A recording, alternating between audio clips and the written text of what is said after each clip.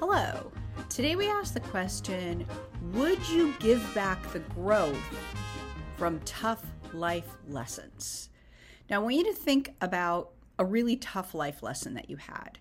Maybe someone was mean to you or dishonest. Maybe you disappointed yourself and you weren't your best self.